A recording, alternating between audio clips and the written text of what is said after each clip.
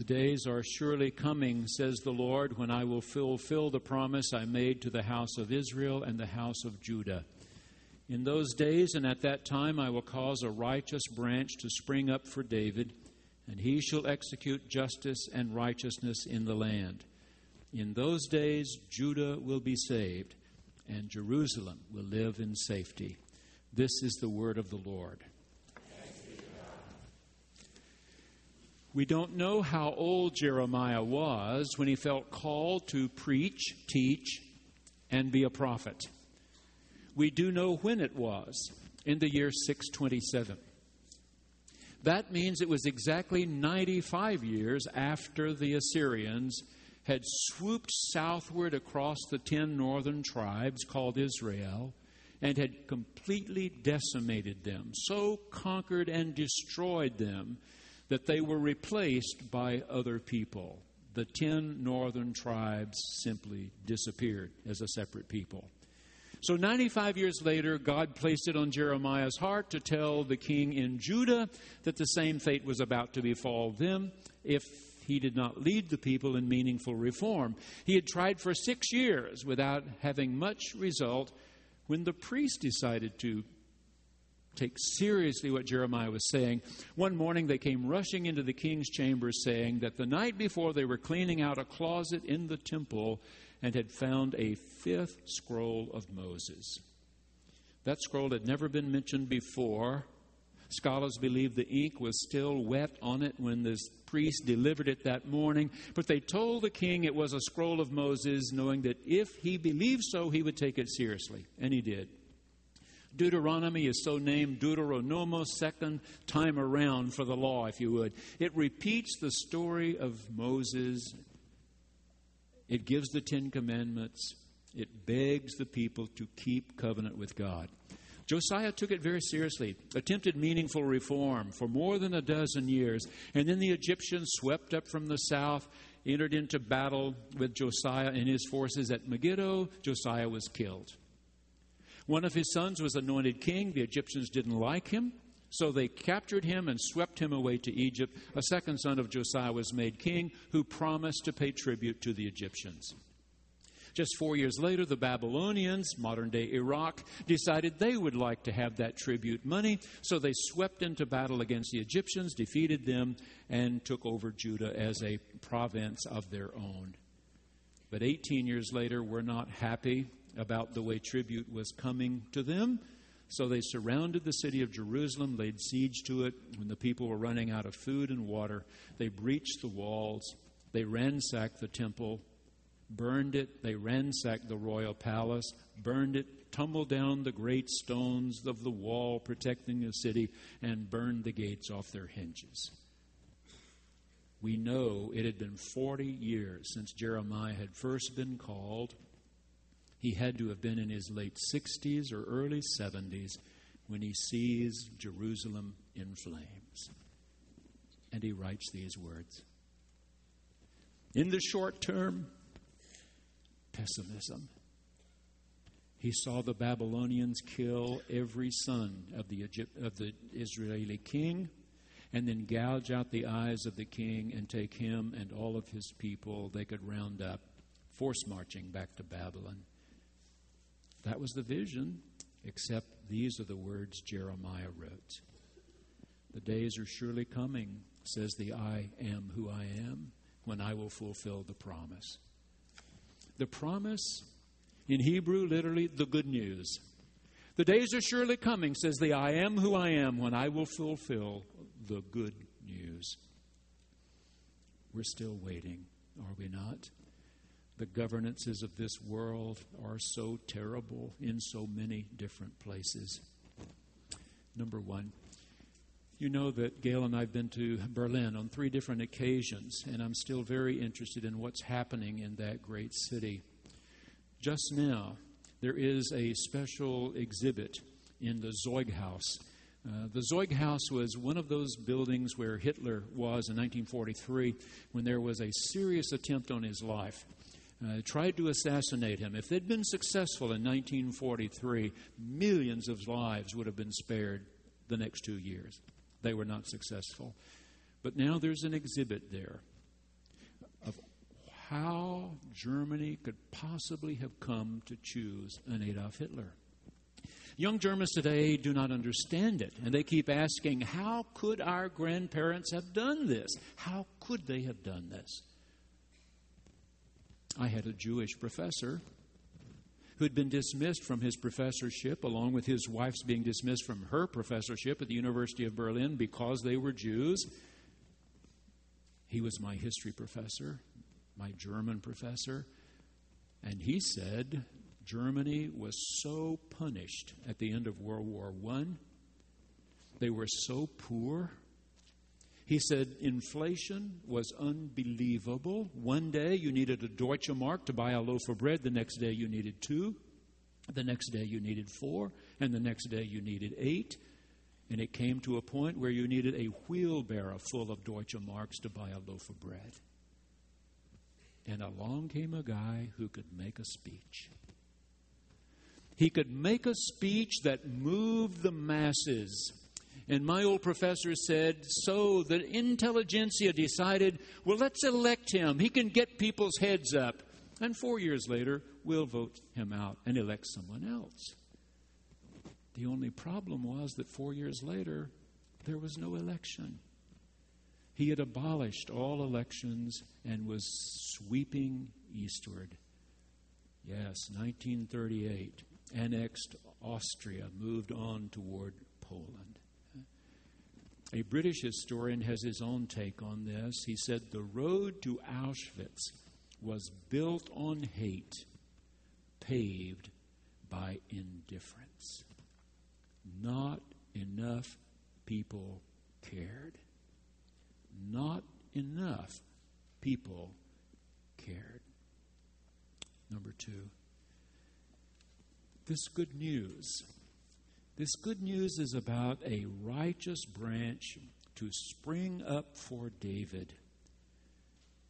In our own country at that same time, we were having difficulties, not nearly so difficult as those in Germany, but the Great Depression swept around the world. And I've told you that when my mother and father were married, right at the end of that Great Depression, 1939, they were married, and my father told me that he walked 3 miles to work at a basket factory making bushel baskets. He worked 12 hours and walked home 3 miles for 50 cents. 50 cents for all 12 hours, you understand. He had 1 pair of pants, 1 shirt. My mother washed these sweat-soaked pants and shirt and ironed them dry so that he would have something to wear to work the next day for 50 cents more. At the Guggenheim in New York, right now, there is an exhibit about that period in this country when some of our big cities had 50% unemployment, when people who really wanted to work could not find work, who lined up long lines for a cup of soup. Arturo Mortini, an Italian-American, has some meaningful paintings done during that period. But the reviewer that I read said there are really 2 that sort of capture the spirit of the 1930s here. One of Mr. Mortini's paintings is of a fellow he calls the drinker. He's decided things are so bad, he will try to anesthetize himself until things get better. And so he just drinks and drinks. Whatever he can get his hands on, he drinks. And another of Mr. Mortini's paintings he calls the stars. It's a really dark night, the Great Depression. But the darker the night, the more brilliant the stars seem to be. But this particular reviewer of the exhibit said, those who knew Mr. Mortini said he was a devout Roman Catholic Christian, and that he's really saying these people with uplifted faces are looking beyond the stars to the one who created the heavens and the earth. Seeing only the dark, seeing beyond the dark. Number 3, and this one will execute justice and righteousness. What's fair and what's right? Everybody wants what's fair and what's right. What's fair and what's right for everybody. And why do we settle for less? Why ever have we settled for less? Jeremiah believes that Almighty God is watching over all of us, watching, observing, noting how we're living this out. I'm sure you've read quite a bit about the Chilean miners who were rescued. All 33 of them were saved from that mine after being confined for more than 2 long months. Various people have been writing about it, and I'm sure we'll see book and movie produced as well. Theodore Dalrymple had a big, long article in the Wall Street Journal a couple of weeks ago, his take on the whole thing. He said there are many philosophers who tell us that the veneer of civilization is very thin, and that when people are under stress, it takes very little for them to become raging animals again. So why didn't that happen in that mine way down in the earth in Chile? He said, for one reason, these men were all men of faith. They weren't perfect men, but they all came from a religious background. You remember Viktor Frankl, who survived Auschwitz, wrote in his book, Man's Search for Meaning, I discovered a man could endure almost any how for living if he had a sufficient why. A why? These men chose the oldest among them to be their leader. He set out a little place in the cave there where a cross was put up. A man could go to pray. If he wanted someone to pray with him, that could be arranged. He stated right from the beginning, no one will eat until all eat. He stayed till last. He was number 33 to come out of the mine.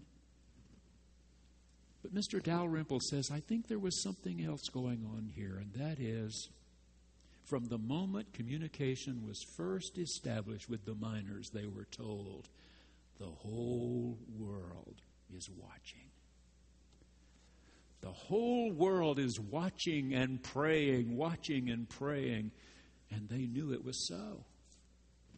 And Dalrymple says, you see, social pressure can make us sometimes yield to bad behavior, but social pressure can also make us yield to good behavior. If we feel there are enough good people who are watching, we're more likely to do the good than the bad. And if we believe, as people of faith, that Almighty God certainly is watching, it's supposed to affect the way we behave. Number 4, very specific. Judah. Jerusalem. Judah and Jerusalem, safe and secure.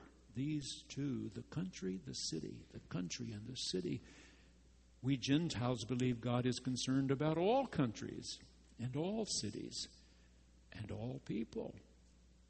He wants every country to be safe and all cities to be secure and all his children to know justice and righteousness. Did you read the big article in the Tulsa World about Harriet Sherber? I thought it was wonderful. Harriet Sherber has lived in our city for many years. She and her husband have been here. She was a little girl, 15 years old. Our Abigail just turned 15 last week. Harriet was 15 in Vienna, Austria, when the Nazis annexed her country. And the next morning she said, we Jews had lost all of our rights. We were not allowed to go to school. We were not allowed to go to our businesses.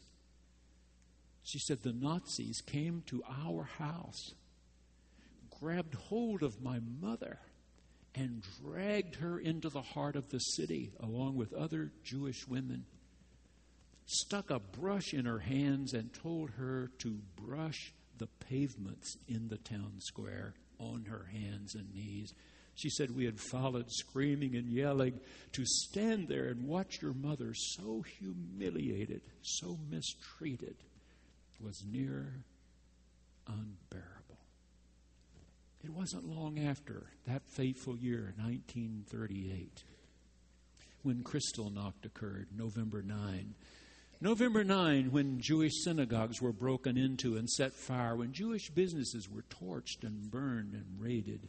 She said the next morning, a frantic call at our house, that the Nazis were coming down the street, taking all the Jewish men. And my father told us, hurry. We rushed up into the highest part of our house and tried to hide. We heard the knocking at the door. There was a long time. And then the truck drove away. It was only later that we discovered it was our Christian maid who offered them a cup of tea and then herself to convince them there was no one else at home. She said, my family made it to Switzerland. And from there, we were able to get to a port and a ship and sail into New York Harbor. I've never forgotten the Statue of Liberty, she said. What a beautiful, beautiful sight. This Statue of Liberty. She met a man in this country. They've been married 70 years. She said, this is a wonderful place, the United States of America. Jeremiah said, a descendant of David will one day come and make things right. We believe he did come. But he didn't choose to sit on the throne in Jerusalem, nor even the throne in Rome. Instead, the kingdom he talked about would be in the hearts and minds of others. The hearts and minds of others. We call our government democracy. From the Greek, demos kratiein, the people rule. God says to you and me, you haven't gotten it right yet. But 2 years from now, you get to vote again. And 4 years from now, you get to vote again. And 6 years from now, you get to vote again. Come on now.